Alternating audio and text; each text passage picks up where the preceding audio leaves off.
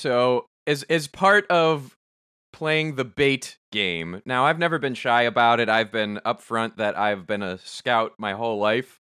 Uh, so I tweeted that I used some firearms yesterday at a range, and I had a great time. You're I trying to Huh? poll your audience. You're trying to like gauge the temperature of what my friends think. What's fascinating is in the state of Illinois, I cannot legally own a gun. What I did yesterday is the absolute limit of what I'm legally allowed to do in this state. If I just go cross certain borders, I can do whatever the fuck I want. You can have a gun. No, It's I just, you cannot have get to- a FOID card in the state of Illinois because of my medical marijuana license. Oh, okay. I was gonna say it's not that no one can, but yeah. So, Arizona has absolutely no registration requirements of any kind. let me tell you, I have more appeal for Arizona. See, here's the thing. I am actually in favor of, like, all right, I laid out the, I fired an AR-15 just kind of to poke Twitter and see what happens, and nothing I happened. mean, it is the because most. Anyone who It knows is me not based. already knows my opinions on AR-15 guns. is cooked, They're not like based. cars. They are death machines, and they need a shit ton of training to operate them right. In fact, cars need more training to operate them right. In fact, most people probably should not be allowed to have a license today. What does that mean? We need communism to reorient society so we can take licenses away from people and not hurt their livelihoods. Well, without making it weird, if you have to acknowledge the material conditions of being an American to have a meaningful participation in like the gun conversation. There are 2-to-1 guns there are 2 guns for every human being in the United States?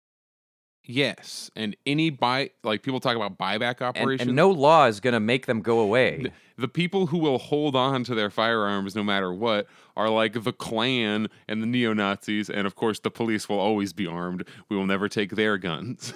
So any kind of solution has to acknowledge the fact that we already have a heavily armed. If you're concerned about literal actual fascism, they have a huge supply, like a outsized. Every time these orgs get like busted, they always like, we secured 20 billion rounds of ammunition and like 700 rifles. Like they're ready, and it's not that I support getting into gunfights. I don't support like violent. I'm not like, no, let's this have is guns a so we last can, like, resort and get horny to self-defense kill thing people. of when someone comes at you with a gun, words no longer work. Now what?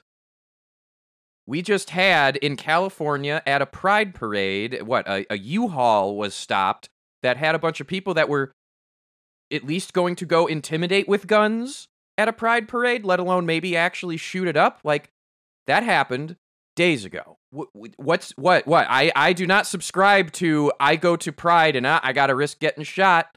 Like, what?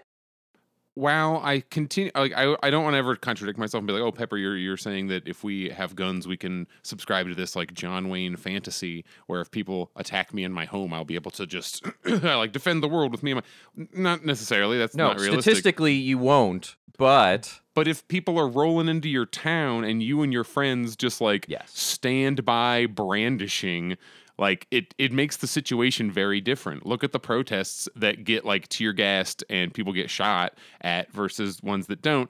And the people are like, oh, the right wing protests never get beat up by the police. Yeah, the cops do agree with them, but also they're all armed and none of them want to like start a shootout downtown with like dozens and dozens of wild card participants who just have whatever weapons. The Black Panthers, back in the day, famously started gun control because it was a response to them observing the cops while holding long rifles. Like, not concealed carry, sneaking into police stations and gunning people down. They just stood on the street corner while the cops were doing traffic stops, and it led to fewer black dudes getting beat up in broad daylight, like in a pre-cell phone world. You know what I'm saying? hooray, that's been Pepper and Dragor on guns. Do you have an idea of what you think effective gun, like some gun rules that we could like agree on and support? Because we've talked about why red flag laws, like since it's the cops who choose who gets red flagged, it's going to be people like us who get red flagged, us, not minorities, their friends. Yeah. So what are ones you would support? The ones I support is essentially formalizing how I learned about and came up with guns to begin with. So the way I always talk about it is addressing the in-home accidents. Everyone can agree, even among the people that want to have guns, that when an accident happens and someone gets injured or loses a life in a home, that's a problem. That's bad. And how do you address that more than anything else? Early education, exposure. The number one thing that happens is people are afraid of guns, and then there's a situation that involves one, and then panic sets in. You lose the ability to act rationally in the face of dealing with a dangerous item. That increases the danger. If what I went through as a Cub Scout around guns happened in every grade school, and that there were labs, field trips, what have you, at whatever society decrees is the right age for increased exposure, much like cars, your household, your parents might go, all right, under adult supervision, this is fine. Jimmy, you get to do this at 10 years old, and Tommy down the street has to wait until 15. I don't know. But, like, the tangible experience of having a gun in my hand when I was 9 years old and watching it destroy something did more to teach me respect about that item than any word or any TV show or movie ever did.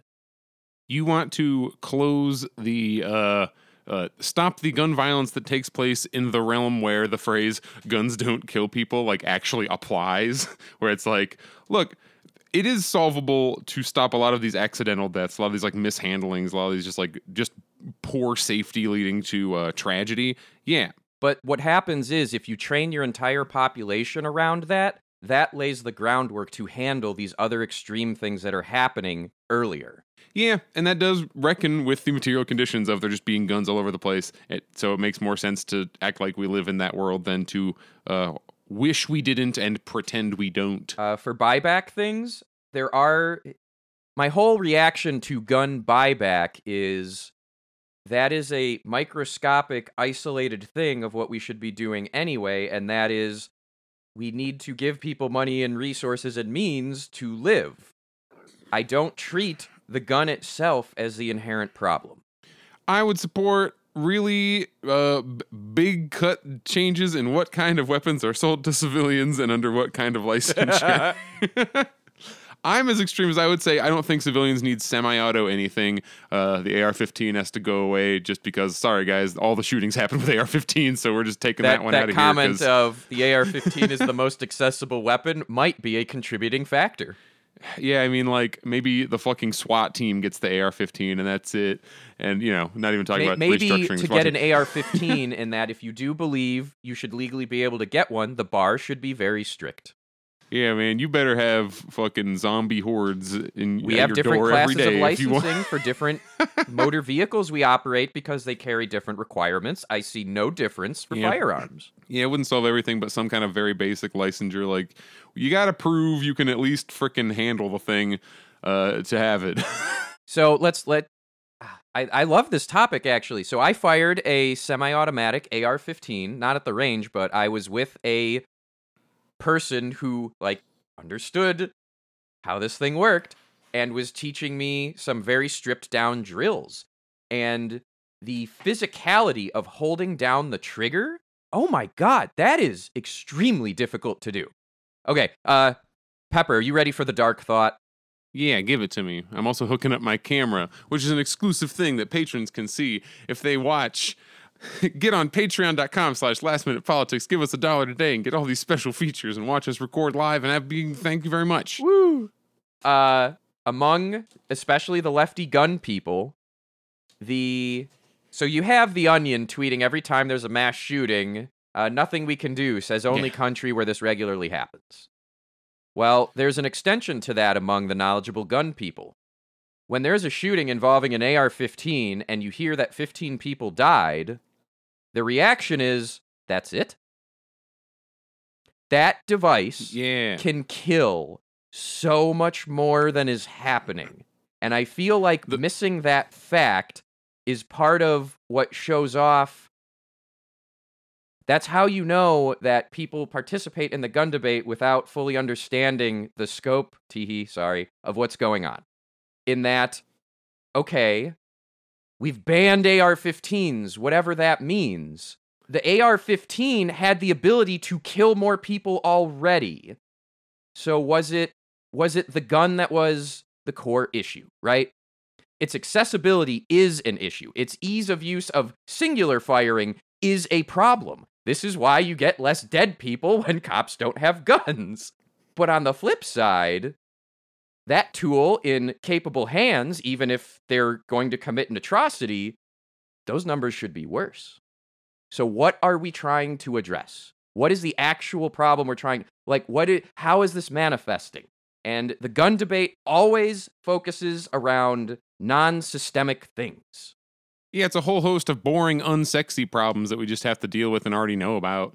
At this point, it's like a meme from the Republicans from the right wing. I don't know, certain groups of people who just be like, oh, mental health care. It's like, well, first of all, it's very rarely people who are, mental health, who are doing these shootings. Usually people who are like on paper, like, I don't know, neurotypical, whatever word you want to use. They aren't people who you're going to identify as like all these raving lunatics who are doing shootings. It's usually not.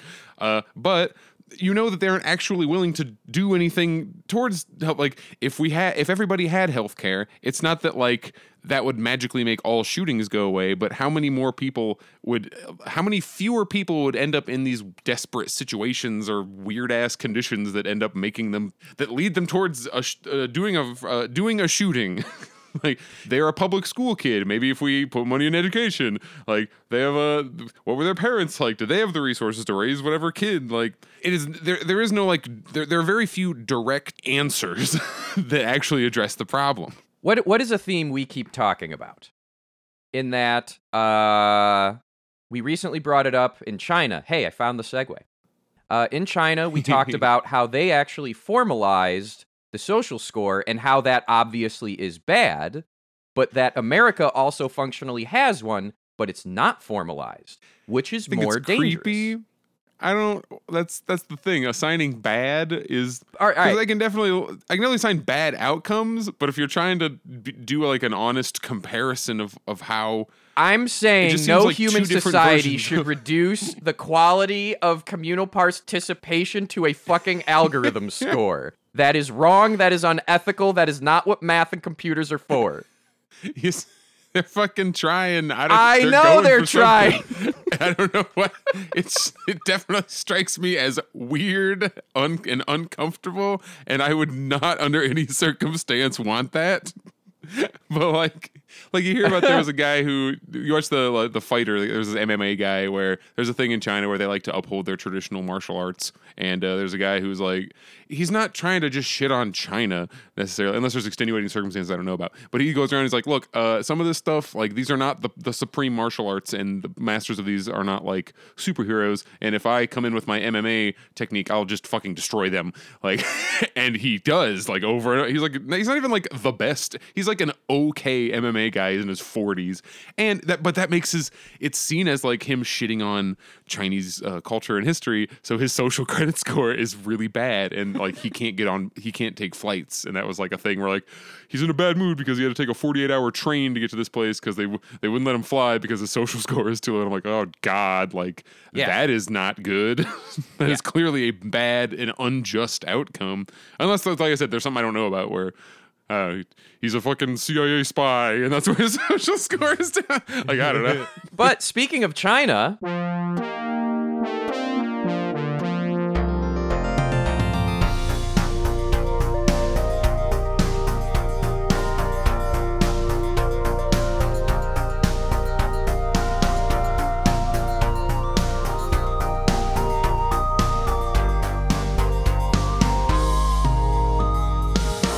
look at my segue. Look, I did it. It only took us 25 minutes of recording to get to the topic we meant. When I say we for the following, I mean Pepper did the effort and research and outreach of trying to talk to some people, some furries in China, and what their experiences with COVID and the lockdowns were. We have two different responses. Both people are going to remain anonymous. It is several paragraphs worth. If you have been a participant in our Bible study readings, it's going to be a little bit like that, and that Pepper and I are going to take turns reading through the questions and responses, maybe take some breaks to talk about it here and there, but we're going to try and read as much of this verbatim. Part of the reason that this was in text form was they were more comfortable in being able to write out their responses. And yeah, one of them said that they weren't like confident enough in English. They said they listened to our show and that we talk really fast and we're like super snappy back and forth. And they're like, "Oh, my English isn't that good. I'm gonna feel weird, so let me just type it out." Which also, heck, I almost prefer that because they have time to think. They aren't just like saying the first thing that comes to their minds to keep the conversation going. And I should say that these responses, it was a couple of I was a little nervous. I'm like, oh no, have they changed their minds? They're not going to respond. But then they both did. But it was at least I think like a week or 2 weeks. So these are well thought out responses. These aren't just like knee jerk reactions. So I think that's more valuable anyway. Yeah, these are two people in some different areas, and these are their experiences. Hi, Pepper. Thanks for your attention and care to the other side of the globe. By the time I started to write this, the overall lockdown has ended. It took me 2 weeks to finish the reply as I'm back to work and trying to catch up the progress we lost over the 2 months. Anyway, here I am with the first-hand experience of the life under the lockdown.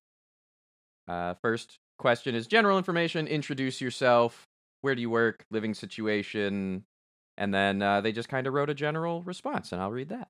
I do love, Pepper and I were talking about, we love these responses because of how human they are. I guess I've never left China yet, so that makes 24 years. And I've been living in Shanghai for 6 years since. I left my northern hometown for college.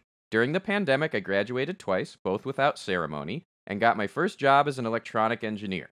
For those who don't know what that is, half of my work is damaging my eyesight in front of a computer screen. The other half is poking around circuit boards with metal sticks in the lab. So half of my work can be done remotely during the lockdown, and the other half is in labs or factories. During the pandemic, I moved 3 times within Shanghai. Now I'm living in an apartment with 3 other roommates, each got our own bedrooms. A friend was visiting us when the lockdown happened and trapped with us. So this is a story of 5 furries trapped at home with 20 fursuits for 2 months. I have 5 fursuits per person. I read that and I'm like, I love this. All right, quick aside. There's a game called The Incredible Machine, and there's a song in it called Hayseed. And on YouTube, I found a very long comment that was written in Korean, and I translated it, and it looked like lyrics. And so I went and found the video, and some guy in Korea took this American game song and recorded his silly little computer woes, like having computer problems, Weird Al style song. Completely different language, completely different culture, the same shit we do here. Humans are all over the globe, y'all. Slight aside, so unless this has changed recently, so they mentioned that they moved from their northern town. So in China, when they say like the north, that's the same as if in the US if we said the south. Like same kind of connotations of like the rural, the sticks is in the north in China, and then all the big cities are in the south. Next, what restrictions are currently in place where you live? Can you leave your residence? Are there vaccine requirements or mask mandates? As I'm writing this in June, the city-wise lockdown has over, and the city is slowly starting to spit. We are free to go out on foot or on wheels. Mask is required while vaccine is not. PCR negative test result within 72 hours is required if you want to enter any place with a gate except your own home and some hospitals. Restaurants are reopening, but most can only support takeout. And then the lockdown started in the last few days of March. We got 1 positive case in our apartment building, and for 2 weeks we were not allowed to leave out building. After March 12, we can go out of our building and move inside our community. In China, most communities are apartment house or house blocks surrounded by fences and gates, maintained by a specific property management company. People started to put up tents on the lawn and having picnics. It says grading neighbors. I assume greeting neighbors and walking. I was going to say, feel free to like shine up the English when you know what they so mean. Some of it I read direct on purpose because that's what it is. But if it's like something where it's sending the wrong connotation, then I'll fix it. Sure. Otherwise, I'm going to try my best to read it as is because that's true. An antigen self-test is required every day. In late May, we finally got a pass card to go out, and that's in quotes. Rules for these cards are not the same across the city. For us, the card is a one-time card. PCR result within 48 hours is required, so you can't get it if you missed the test the day before. We have PCR tests in the community every 2 days. Each apartment or house can only have one card, meaning only one person can go out. The morning card is for 8 a.m. to noon, and the afternoon card is from 1 to 6. No private cars allowed, and an invitation card is needed to enter the supermarket. Each community can have these cards twice a week, and not everyone wants to go out, so during those 2 weeks, we only used it once. I took a bike ride for 25 kilometers, and then went to the supermarket, bought as much as I could take by bike. You log your footprint by scanning the QR code. It shows if you have a valid PCR result. I'm assuming footprint there means something a little bit else. Oh, yeah, they just mean, like, where you are. Like, you log where your footprint in the sense of, like, where you have been. Like, contact more than, like, tracing. Your literal footprint. Like, the doors of all the places. I actually saw a little video of this in how they do it in Vietnam, which I assume is kind of similar. The door of every place or near the entrance, there will be just a laminated QR code on the thing, and you just pull your phone out, and you just scan it, and then you keep going. I was watching Vietnamese YouTuber, and the video started out with her like having to ask the guy, like, hey, where's the thing? And he's like, over there. And you go, boop, and then they go on.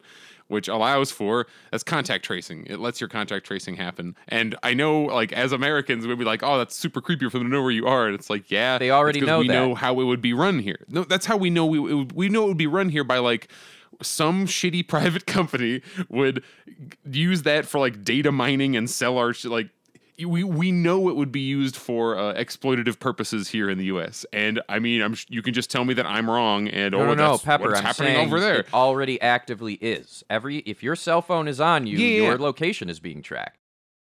We have the ability to just, if we just like ripped the veil off and said, all right, we're taking all your data points and doing contact tracing for real. Like, we could do that right now. The NSA, for all we know, the NSA already has a private model that are doing it. That's the level of data access they have. This is not hyperbole. This is real. This is known. Yeah. Without us doing it voluntarily. In China, I mean, no one comes up and grabs your hand and says, scan the QR code. Like, it's just like a thing you do because it's what you're supposed to do because you don't want to get your, like, have you noticed through all they're talking about here how much, like, us in our, not that this is how everything has to be run, but it seems that if you get COVID in mainland China, your whole building is kind of fucked, and their apartment buildings already are like talk to each other and like closer communication than apartment complexes ever have been anywhere I've lived in the U.S. So when you combine these things, like it's just creates a less fuck you, I'm gonna do what I want kind of attitude. Less YOLO in general. Which. The rules end up like kind of engineering that, and you can see that as creepy in 1984, or you can see it as like effectively keeping down COVID. Well, to be clear, I think the ability to turn off all of that tracing should be a thing that happens. And like, yeah, contact tracing during a pandemic is important. It's not, people will point to, people who want a little more security and want to give up some privacy deserve neither. And like, okay, yes, in the general abstract, but a plague is an existential threat that doesn't give a shit about what you think. We're not talking about ideologies. A virus has none. And imagine if we didn't have a government that was super shisty. How does life continue under lockdown? How do people make money, get food, get supplies, and so on? Life under lockdown can be really different from one to another. For those like teachers, water supply, power supply, whose found comes majorly from the government, and those fund, damn it, whose funds, whose money, whose funds, whose way of life majorly comes from the government, and those who can work from home like me, income didn't change much. I work online every weekday. I can get up later in the morning and spend more time cooking. How many of my American peers have said literally the same thing, just in a different language? Did you notice it wasn't just left up to whatever company to decide if they work at home or not? Yeah, also that. As for restaurants, clinics, stores, what are KTVs? All right, KTV might be karaoke, actually. Oh! KTV. But yeah, any place that relies on customers, things are not so well. One of my roommates is a veterinarian. Usually his income is a lot more than mine. However, his April salary can't even cover the rent. Couriers now make more money, but are also taking more risk of catching COVID. For supplies, the difference across Shanghai is even larger, and it doesn't always depend on how rich you are. Ways to get supplies include online supermarkets. Some of these are sites that are ordered to stay open by the government, but supply is limited and delivery is always short for hands. Every 6:30 a.m. and 8 a.m., you can place an order on the mobile app. It's hard to put your order through the server. For many days, we are just stuck at the cashier screen and got nothing. Other days, we could place an order for 5% of what we put in the shopping cart, but things are pretty smooth after the payment. In the afternoon, the food would be delivered to our community gate where the property manager disinfect the packages before dropping it at our door. The price of the food is slightly higher than usual, and sometimes the only thing they sell are the high-end products. As long as the community doesn't stop you from receiving packages from the outside and you are not broke, this supply chain only requires you waking up early and a bit of luck. The second way is to group order for the whole community. Some suppliers won't deliver unless the order is big enough, like 3,000 buckets of KFC. So we need to ask around the neighborhood to make a big enough order, and a representative, aka the captain, will place the order and distribute the supply across the neighborhood. Lucky for us, most of our neighbors support this method, and many of them are resourceful enough to take the captain role. Vegetable, eggs, beverages, meat, and even dessert, we joined many orders. The unlucky part is now we realized our neighbors are a lot richer than us. They would buy the best quality, most expensive beef, seafood, bread, and milk, which can be twice the price we usually go for. Flowers, wine, and cooking equipment are also on their radar. This supply chain heavily depends on the neighbors, no matter whether you are the sailor or the captain. Thus, people living in different communities had different experiences. It doesn't require the resident to be rich, but resourceful and supportive. The third way, the government's free supply. During the 2 months, we received 8 government packages, mostly vegetable, soy products, and about 1 kilogram of meat. They are usually donations from other provinces or companies to each district-level government, sometimes street-level management to distribute. So the quality depends on which street you live on. For us, these packages are too little and too irregular to depend on, but the food always looks fresh and clean, and nothing had been taken away in distribution. I've heard of some streets have far better and more packages than us, and some streets only had cucumbers, or the donation being taken by the street management or thrown away. This supply chain is too little and irregular. Each apartment gets the same package despite how many people live in the household, but it is free. Not much, but fresh and useful. The fourth way, other special resources. If your friends, family, or company is resourceful enough, they can send you packages. My roommate's family managed to send us quite a lot of snacks, spam, and eggs. Another roommate is also my colleague, and the company sent us 8 deliveries of meat, vegetables, seafood, and other supplies like shampoo. These supplies alone are enough to keep the 5 of us from starving, and how to keep the vegetables from rotting became a problem. A package of me and my colleague together. And then the 5th point, exchange with neighbors. Out of oyster sauce, out of chili peppers, see if the neighbors has extra and can offer you a can of Spam. Just got too much vegetable that your fridge can't take? Give away to the neighbors and some bun and get some bread or buns and fruit in return. Or put things you want to give away on the table by the first floor elevator and take what you want. Money is useless when you can hardly buy anything. It's funny because, like, on one point, they seem to talk about it almost in the same way that me and you talk about it. Or like, we know that somewhere some people are having a horrible time, and they hear stories about like people starving and not. But it's like, yeah, but we figured it out, and everyone I know figured it out. And the system is definitely not perfect. Like, this is not a utopian situation, but like the effort seems to be there. It's like, yeah, they set up some free food, but it's not quite enough. So we all pool our stuff, and we've been okay. Which I know not everyone's outcome is that, but what else can we do? We're doing the best we can with the information that we can get, and this is at the very least not like mediated through some other media source. These are just randos we know on Twitter. Let's be hyper obvious, Pepper and Dragor here. Given everything that I have read so far, what percentage of any of those things did the United States government do for its citizens? I know. We had issues just like this of not being able to get supplies, of not being able to get the things we need. I mean, God's sake, we had the whole freaking meme of the toilet paper, the toilet paper shortage, which was a real thing. I never actually they're more had to saying use it, that but, like, normally when I buy toilet paper, I don't buy quilt my asshole. I just buy toilet paper. But now in the lockdown, all I can afford is quilt my asshole. Spending too much money on quilt my asshole is a lot better than when I, Dragor, with bowel problems, had zero because of fucking hoarders. Yeah.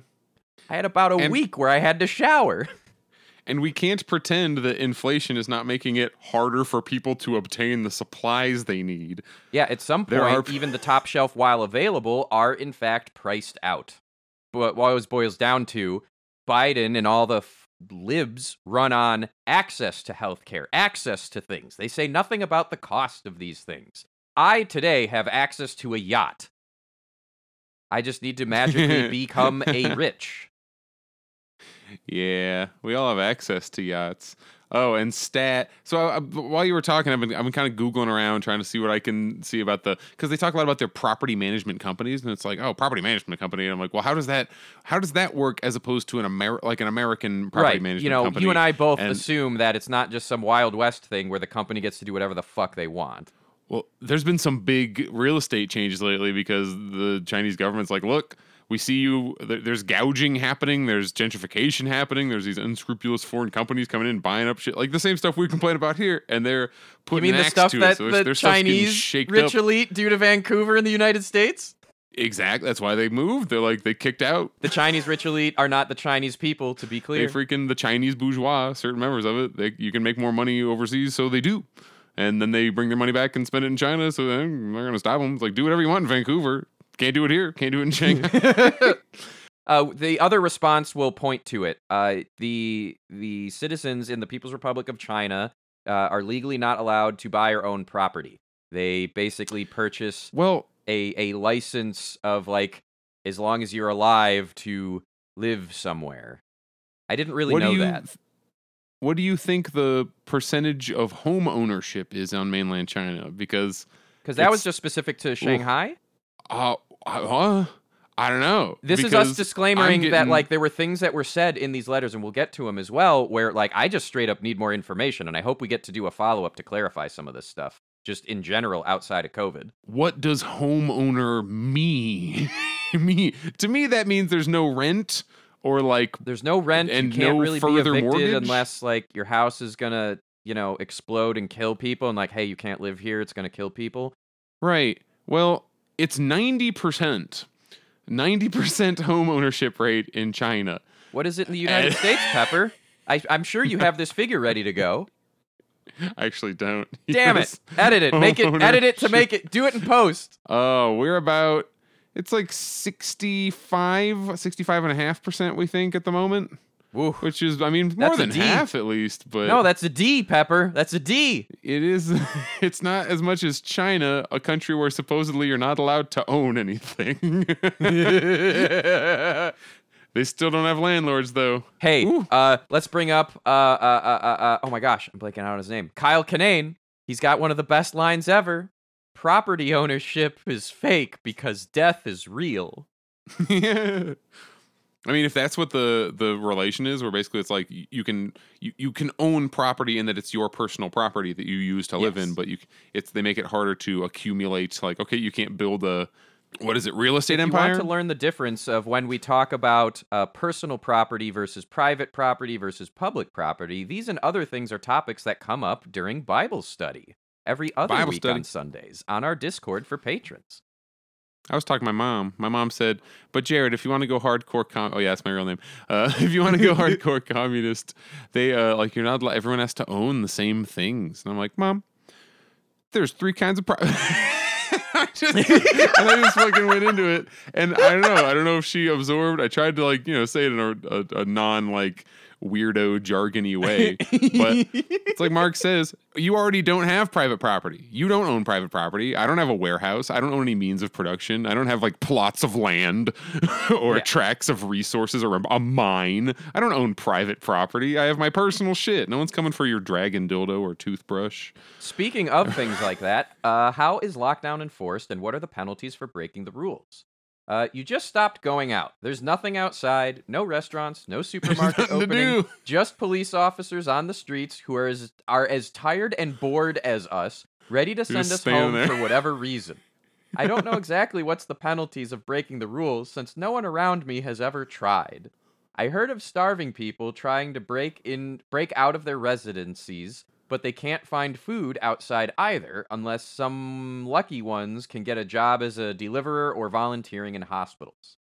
For those who are lucky enough to get a supply, like us, we just walk to the community gate every day and ask our security, can we go out yet? And then they reply a no, sadly, and then we start to walk back, and we wish we never need to go to the hospital.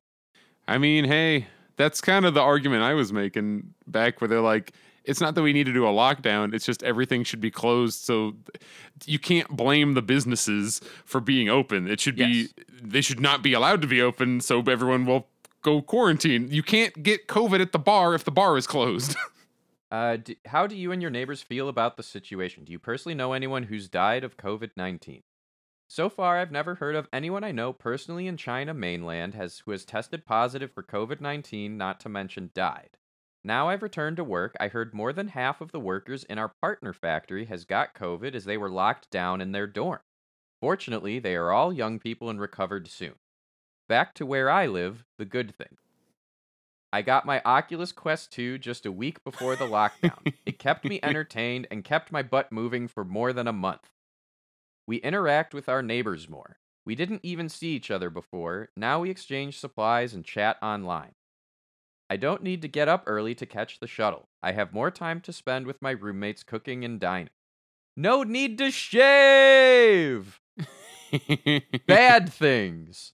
Even when the fridge is full, the anxiety of uncertainty of supplies is always I'm assuming they meant haunting, but stalking us. Bored. The anxiety drains our energy, so I'm too tired to walk out of this boredom. Maybe they even meant bedroom sometimes. For many days, I feel like I'm only alive when I'm cooking for the family. Too much online time and news feeds the anxiety. Every day, we hear bad news, fake news, depressing news. News of people starving, can't go to hospital, and die of anything but COVID, running out of long-term medical care like cocktail treatment for HIV, parents got transported for being close contact but can't take their child. That's what you hear about all the time, like, oh, they're separating parents from their children. And that does happen. It has, or should I say it has happened. It's not like the policy. They're not like, if you have COVID, your baby is taken from you. But like when you then read further, and then after a week they were reunited and continued their lives, which is like, okay, at least it's, they didn't like deport the child or throw it in a blender or something. So this next part is a comparison. I'm going to try and adjust it to convey it, but this is meant as a comparison of population sizes between New York City and Shanghai. The grammar's awkward, you'll see. I don't know if they are true or not, but I know there are about 35 million people living in Shanghai, and that is 3 times the population of New York City. That means if only a third of the Shanghai population is living in this extreme situation, it's like the whole of New York is on fire, and it's hard to ignore their voice. But that also means 2 other New York cities are living in peace, and they will have a hard time fathoming why, living in the same city, there are so many people telling a different story. That being said, I can only tell the story of my own life. A lot of stories are going on during the lockdown. Maybe they are all real. All of this results in our strange mental state. We are still mentally functional, still able to work, interact with each other, and enjoy our dinner together, but still depressed and feel on the brink of a mental breakdown. Oh, God, I love this, y'all. I'd say furry porn is a major source that kept my mind stable. Shout out to all the artists. Thank you. Fuck yeah. in the truest embodiment of the phrase fuck yeah, that is the greatest fuck yeah I may have ever offered. Yeah, we had 2 responses to our. We're very lucky that we have at least. It's not even that we have necessarily international listeners. I just have. I've now at this point. I tweet about all the time, like, blah blah blah is happening in China. Blah blah blah is happening in the U.S. What the fuck? What's actually happening? Is it just all lies? Are there just secretly millions and millions of dead Chinese people from COVID, and they're all being hidden, or like what is the situation? And then I had 2 different people like, well, I live here. I can tell you about some stuff, and they very kindly wrote us out some very detailed responses. And we have the second of those. I'm going to read it for you. But actually, before I do, any like passing thoughts before I continue? The continued comment of they write like we talk. Well, I mean, just like so the New York comparison is written in exactly that is the type of framing structure I use all the time, right? So, like, yes, there is an entire New York City's population of people suffering, and that's real. And there are twice as many of those people that aren't suffering that don't get it. I say things in that, like, structure all the time, so that someone who English isn't even their first language is thinking about the things in this way and writes it in that way. It's like, that's cool. Over and over, I just keep thinking, if you examine... Like, if you go under a microscope and go into every single detail of the lockdown and everything that has gone wrong with it, like, yes, there are many, many valid criticisms to be made. When you look not even big picture, like medium picture at what the alternative has been in most of the rest of the world, like, the comparison seems comical. Right now, Shanghai is now just back to normal because the lockdown is over, the cases went away, and also the rest of China continued having essentially 0 cases the whole time Shanghai was locked down. So it's not like every Chinese person was living under the same conditions. There was a localized outbreak. There was a localized lockdown. Right now in the U.S., we are having over 120,000 cases per day everywhere, and nothing is being done at all. I see people online all the time who will look at, like, if you see instances of people breaking COVID protocol, especially like years ago when we actually had some kind of rules, like getting busted, and they would applaud it and they'd be like, yeah, these rules need to be enforced. Or you would see rules go into play and then people complaining about lack of enforcement. Like, I was at blah, blah, blah business and they weren't even doing their mask requirements. People didn't have masks on and nobody was telling them to put them on. And then those same people will look at what we were just talking about, the COVID restrictions put in place under the zero COVID policy, Xi Jinping, and say this is authoritarian dictatorship nightmare.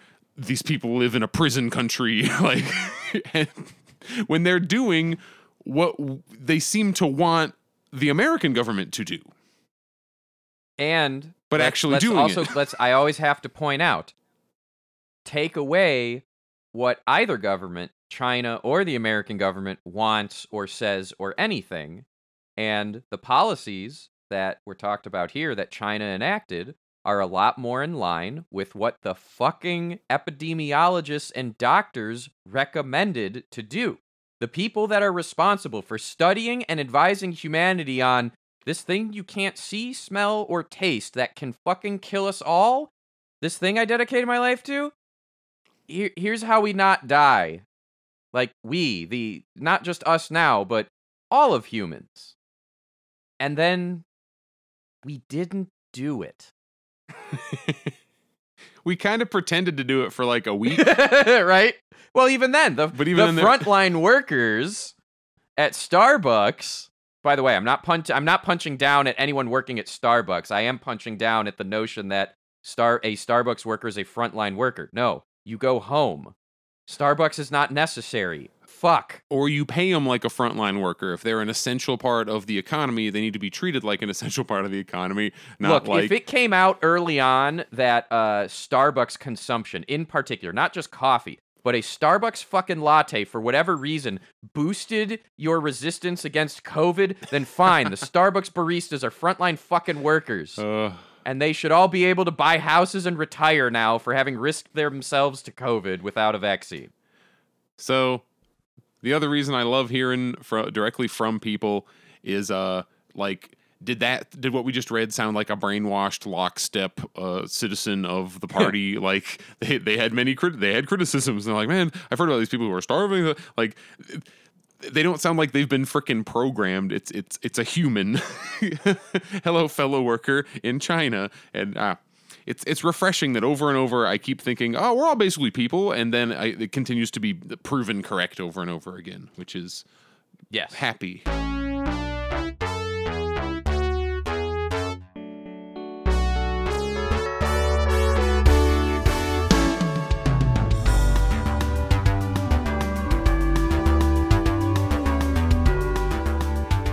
All right, we have another, this is our other response. They are an embedded systems engineer in their early 20s working in a semiconductor company in Shanghai. Ooh, they have one of the most critical jobs in the entire world, it turns out. Yep. If you aren't, the shortage, semiconductors, can't make cars, blah, blah, can't make most technologies.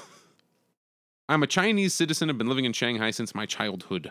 They're a local. I have also been to Sweden for my university studies, but more importantly, fur cons. Oh yeah, and I was going to say that earlier. Our sample size is very much skewed because we're talking to people who talk to us on Twitter.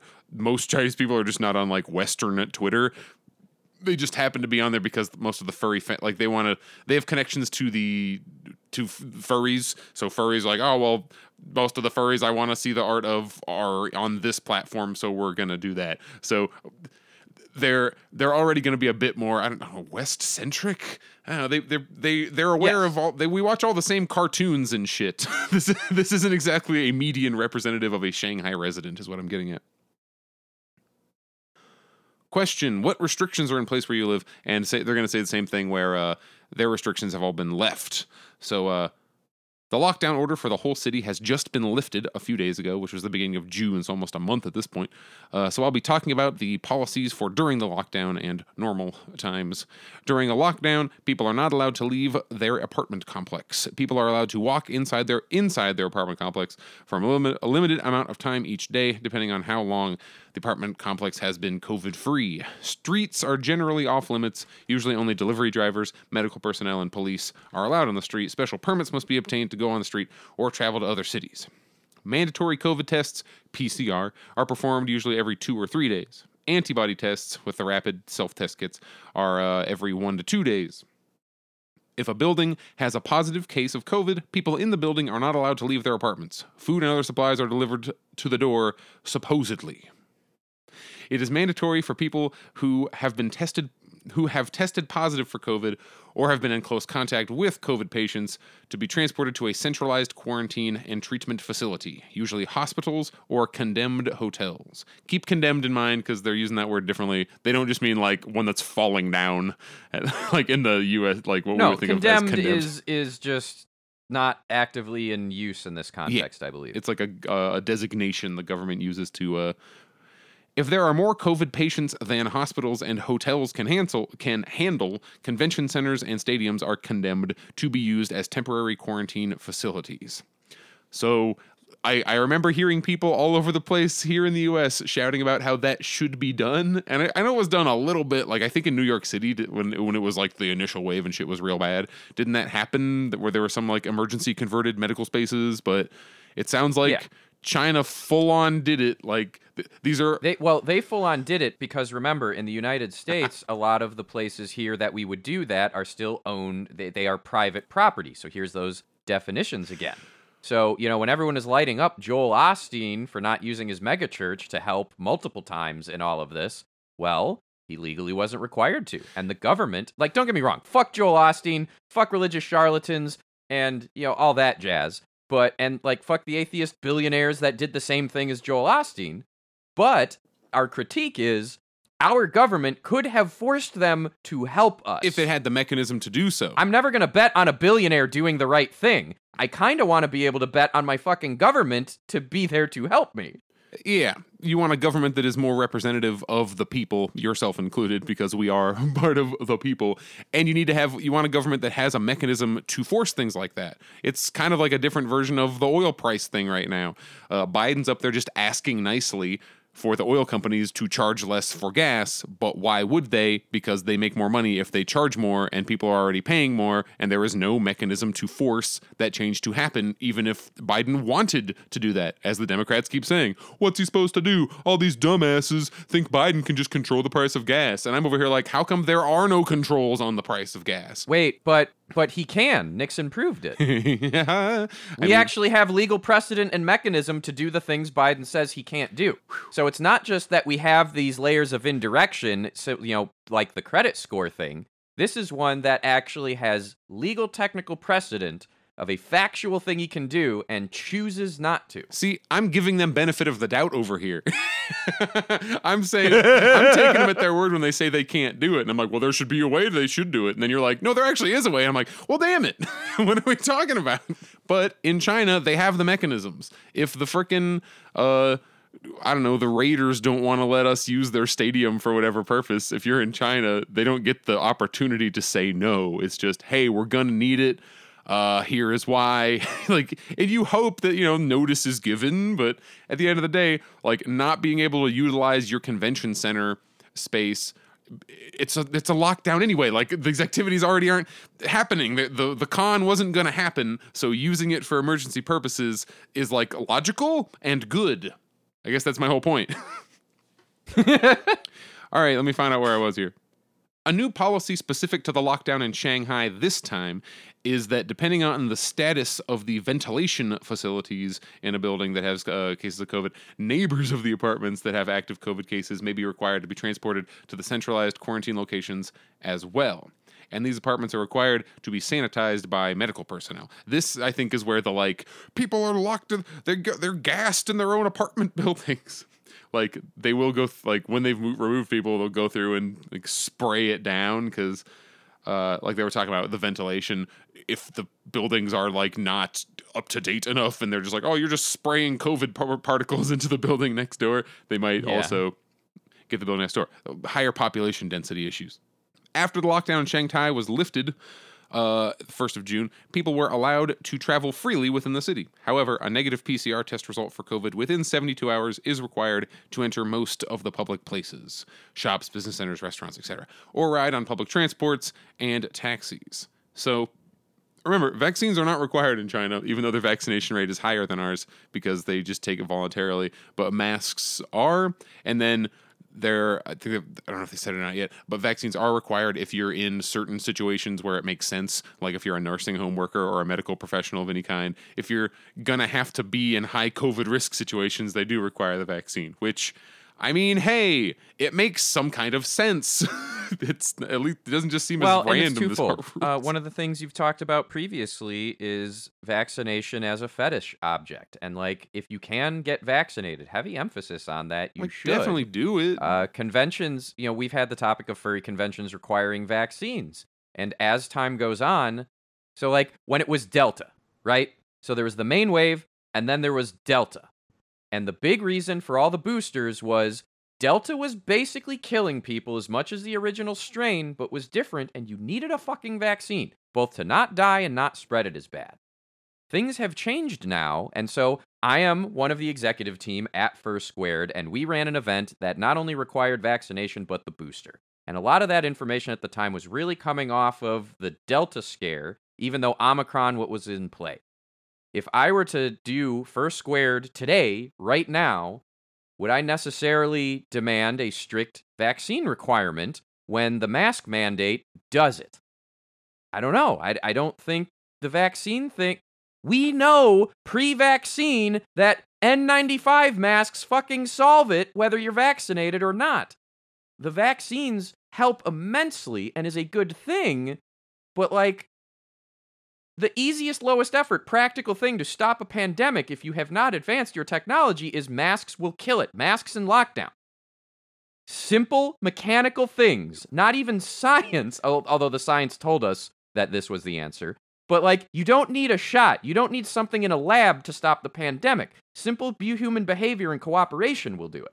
And if you're in a country like the US that has so many resources, so much wealth on hand, the lockdown, like, we could lock down. We could do these things. China, as huge of an economy as they are, they do have far fewer, like, per person, there's not as much just money floating around. Their standard of living is not quite as high as our, like, that's what I'm starting to even think about standard of living differently, because, like, when I include other factors, a dollar value does not equate to standard of living directly. It's like, I don't know, they got more roommates, but is that the only thing that matters in life? Seems to kind of boil down to, I got a bunch of roommates right now. What's really that arm? They have a shuttle apparently that comes and picks them up for work. What the fuck?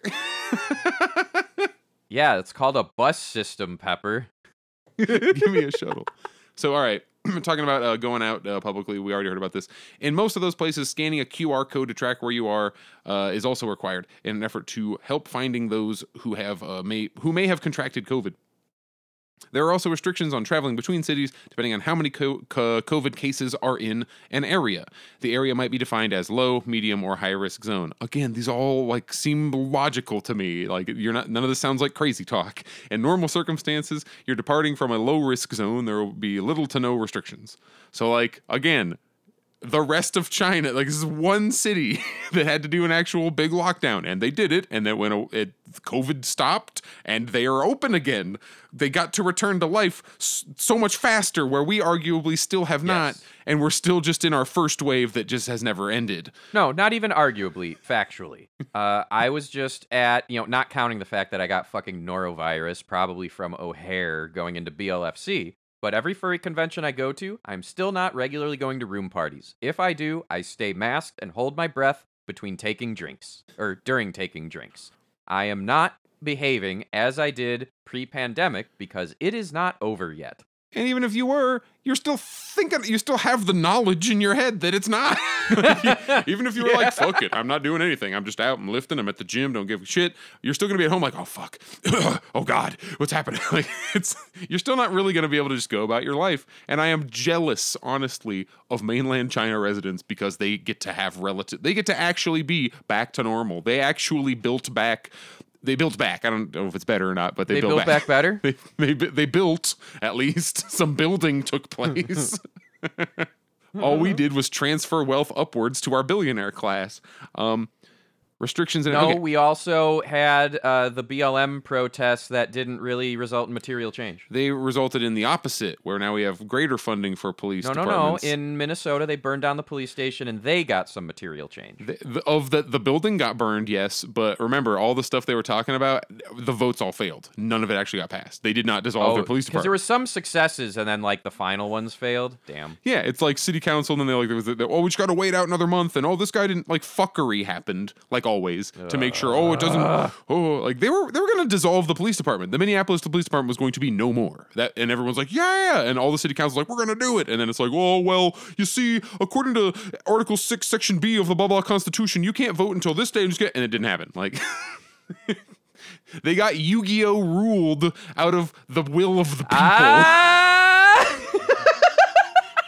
That's liberalism. That's what it is. You didn't pass the code, the test. Harry Potter, you have to... Someone's going to fuck up a clerical error, and that's going to save the world, not like actually working towards a better world. No, clerical errors result in the movie Brazil. If you depart from a medium or high-risk zone or have been to one within 14 days, you need to present a 48-hour negative PCR test for COVID, expect a possible 14-day quarantine at your destination, which is like logical moves. If the U.S. had areas of high and low instead of just everything being high, it would make a lot of sense where, you're going from a city with no transmission to a city with no transmission, you're cool. That makes sense logically. We're not doing the magic table nonsense where, you have to wear a mask until you get to your table, then you can take it off, then it's fine. You make moves that make sense, and also people are gonna be able to fucking get behind them if they can look at it and go, yeah, I get it. You went from a place where there's a shit ton of COVID over there. Of course there would be different rules. Like, that makes some kind of sense. You can defend that. You can have an argument. All right. Generally, traveling abroad is only allowed if the person has a valid reason to exit the country, such as for business or education. What I would love is to have a world where there were like that same thing they were talking about, high and low risk cities. It's like you could kind of apply that logic to countries. Like, oh yeah, like our bordering country, they also have very low transmission. You can just go there. Oh, then it's fucked up right now. You can't go to like a system based on something other than, I don't know, roll the dice. Mexicans can't come in. I don't know. Which is what the U.S. has done. It wasn't roll the dice, Pepper. It was never roll the dice. Exactly. It was always skin tone and prejudice based. The U.S. won't let in Mexicans, but like that's the only restriction that's still in place. Regarding the mask and vaccine mandates, only the mask mandate is enforced within public areas. There are vaccine requirements if you are a healthcare worker, delivery driver, or if your work is in an environment that has elevated risk of contracting COVID, which is based in logic. One important thing to note is the property managers are allowed to impose additional restrictions to people entering and leaving property. For example, universities can disallow people who have been outside of the city within 14 days to enter. How has life continued under lockdown? This is a how do you get supplies question.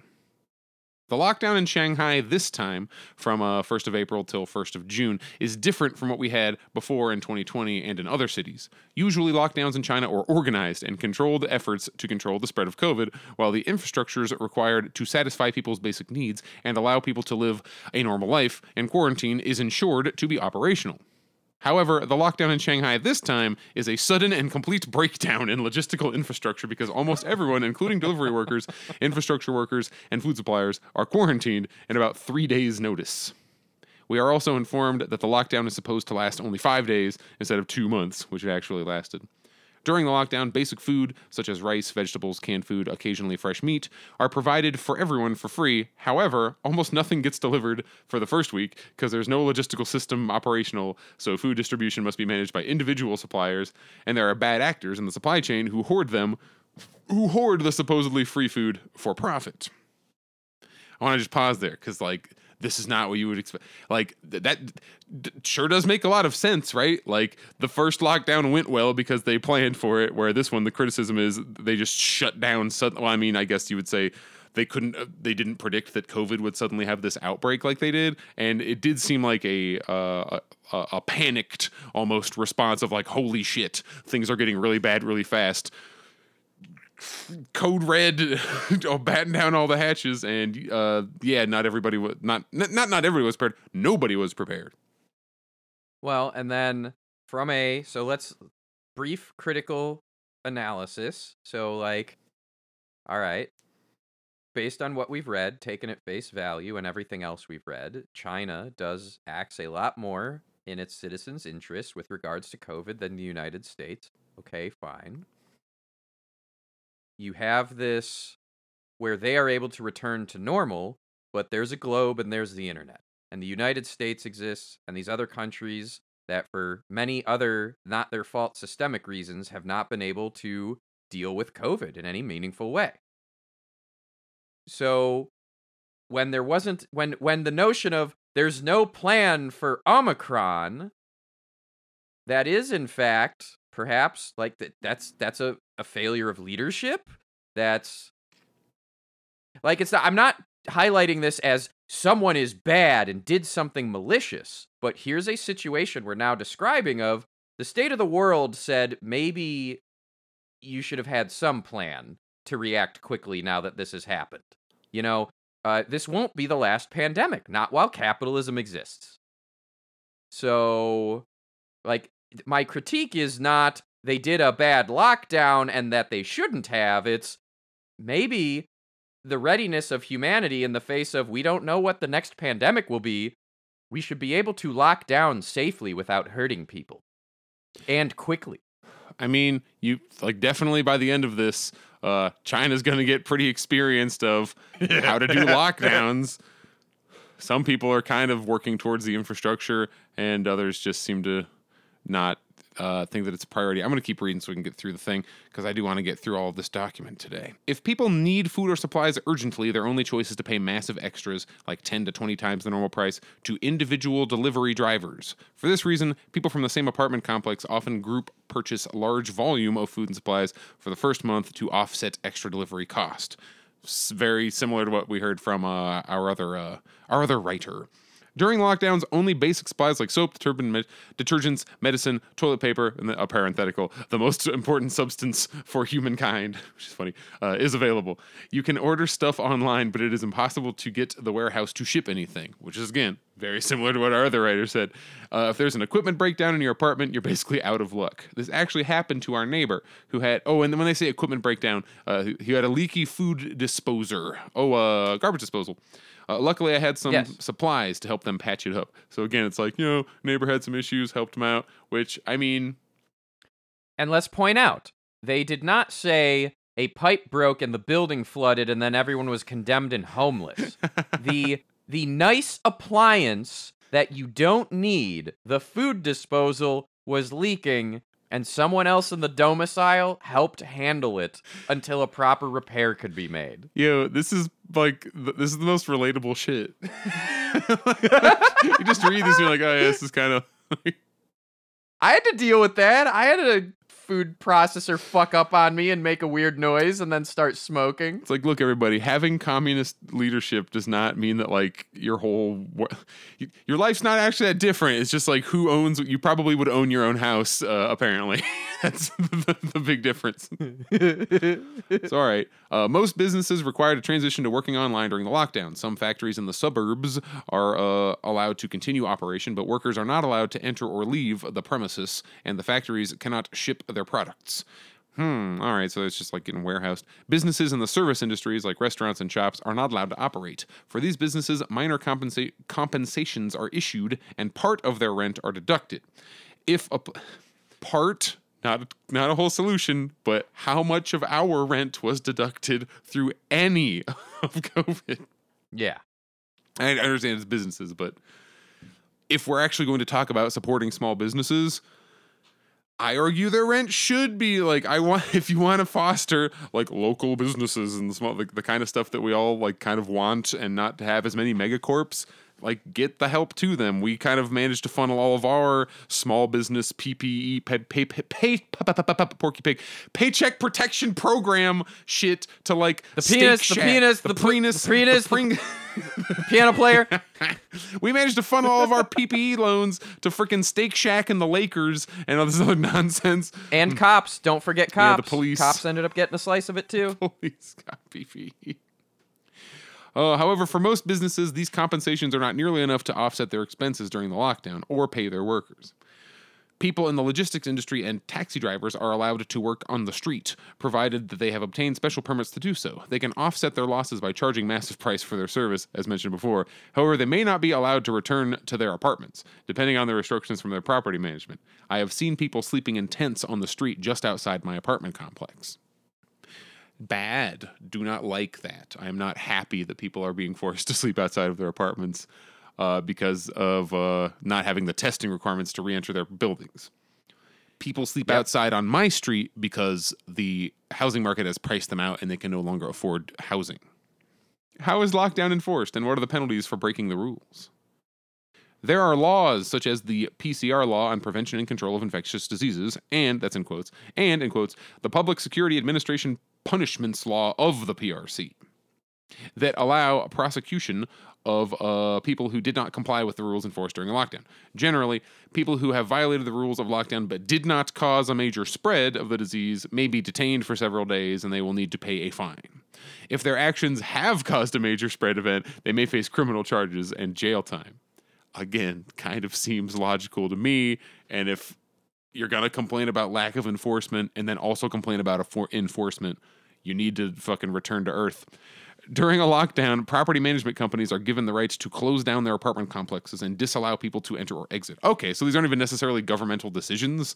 Like the individual management companies can lock down or unlock down their own individual buildings, but not less than the federal regulations. Yeah, because most people in cities in China live in apartment complexes, they cannot enter the streets. Police are also dispatched on the street to check for the special permits, hall passes. I have mentioned before that the property management are allowed to impose additional restrictions to people within the property. It is a significant factor since individuals in the PRC, People's Republic of China, cannot purchase a property. We can only purchase the right to occupy the property. The owner of the property is the development company who actually have the right to manage the property. This is why it is legal for property management companies to restrict entry and exit of an apartment complex. And the question I have is, do they also have like the right to evict you suddenly with no notice? Because I don't think so, but I want to know where their control ends. I would have to imagine like evict you suddenly with no notice without clear like evidence backing cause, or like, can that happen to you and you're not an immediate threat to someone? I would hope not. Yeah, like what? Where? I would like to know more. I would love to follow up with both of these people and ask more about that. Just be like, can you explain? Okay, how does your apartment work in China? That's what we really want to know. How do you and your neighbors feel about the situation? Do you personally know anyone who's died of COVID-19? About the lockdown, I personally think the situation is ridiculous for one of the most prosperous cities in China. Politicians and government workers tried hard to downplay the situation while people are struggling to get food and supply for their daily needs. People who are in a position to help getting supplies to the people in need does not think about the ways to help those people, but how to make profit from the situation. There are news now and then about people dying at the door of hospitals because they can't provide a PCR result in time.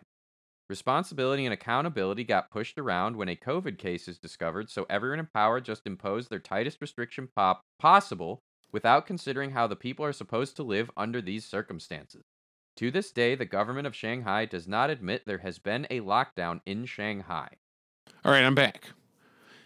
My neighbors feel basically the same way, that they have never imagined such situation was possible in Shanghai. From my experience talking to people within our community, everyone is furious about how poorly the government handled the lockdown this time.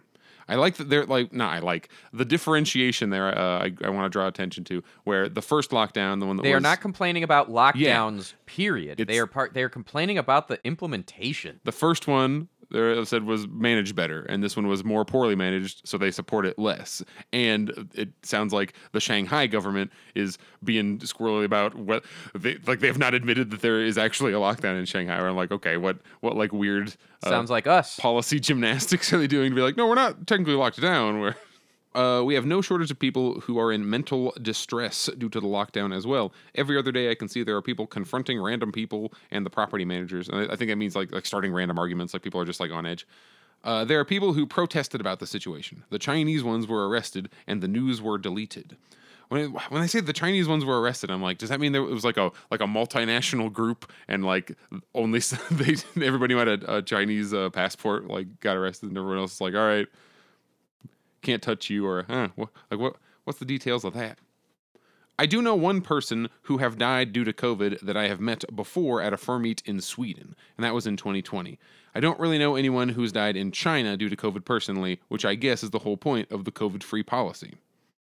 I don't mind if there are general policies such as mask mandates, regular COVID tests, or quarantine if I contracted COVID, provided that I have the liberty to get resources in order to not waste my time in quarantine in vain.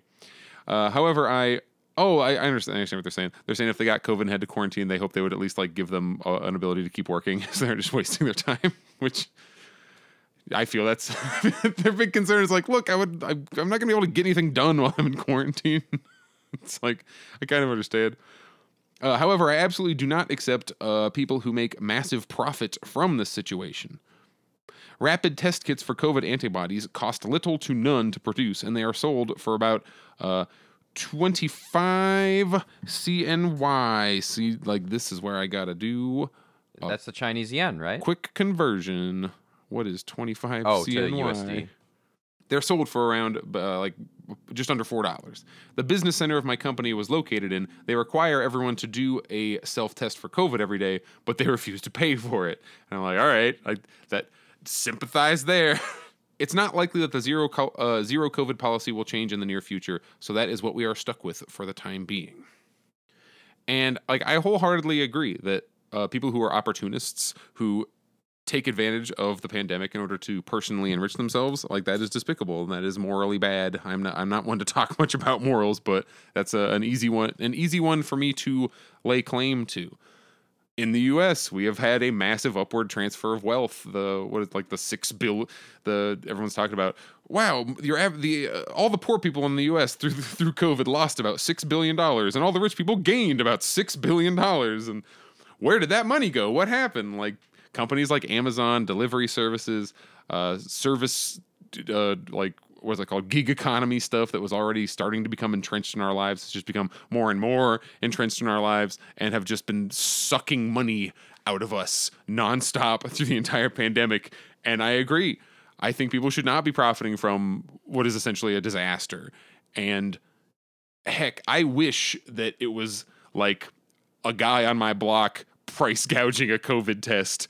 I wish that was the kind of corruption that we were dealing with here, because that's like surmountable. Yeah, if it was actually individuals en masse as isolated actors, that would be a very different thing. And that is something we are lied to through media, that's what's going on. Similar to how we are lied to, oh, I started my own business. Wait for it. Oh, I got a free house from my parents. I got $1 billion, quote, loan, unquote. Like, it's the same fucking thing over and over and over again. And all of the gouging, the toilet paper being out of the stores was not because of individuals panic buying. It was because an utter failure in the system to go, we produce more toilet paper than any human in the United States would ever need ever because capitalism. But because we went, we can't do anything about it, a bunch of people with more means just bought it all. Oh, well. What? We know how much we made. We have SKUs. We have batch numbers. Through through quality control to make more money, all of this is tracked. I know this because I've written software to aid in the manufacturing process. So it's not like we don't even know this stuff. The information is there. When people say a planned economy is impossible, the info is there to save money today. It's just we have to change the motive to helping people. We have a planned economy, arguably. It's just planned stupidly. Well, it's planned for the to purpose. Fail. It's planned for the purpose of personal enrichment. We were all talking about how we don't have supply because they used to have like storage and warehouse space, and now it's all the quote unquote the just-in-time delivery method that we now use in America, where your shit is supposed to get there just in time for you to buy it, so you're not paying any storage fees to save money. Our economy is geared to maximize profit, and one of the byproducts of that is if you have an emergency where suddenly you can't quickly move shit across the entire country, you have no supplies because they all were supposed to arrive just in time, and now they're sitting somewhere on a boat or in a shipping container in Panama or whatever. My final thought on what we've talked about today, there are absolutely criticisms to be made and will continue to be criticisms to be made about China's response to COVID, as with any country's response to COVID. All of the negative things that we heard about today were done in the service of stopping the spread of a disease. When we make the comparisons to the same kind of suffering happening in the US, remember that suffering was mostly to ensure profits for a ruling elite. Like half of our quote, like what I just talked about, our supply issues are self-imposed. And when they are self-imposed by private companies for the point of making more profit, when then that system causes people to suffer, well, there you go. The suffering was for the enrichment of a ruling class. Shit went bad in China from time to time. People may have even died waiting for hospital care like they were talking about. People died here waiting for hospital care. Why? Because our hospitals are super clogged with preventable COVID cases. More people died here waiting for hospital care than there relativistically.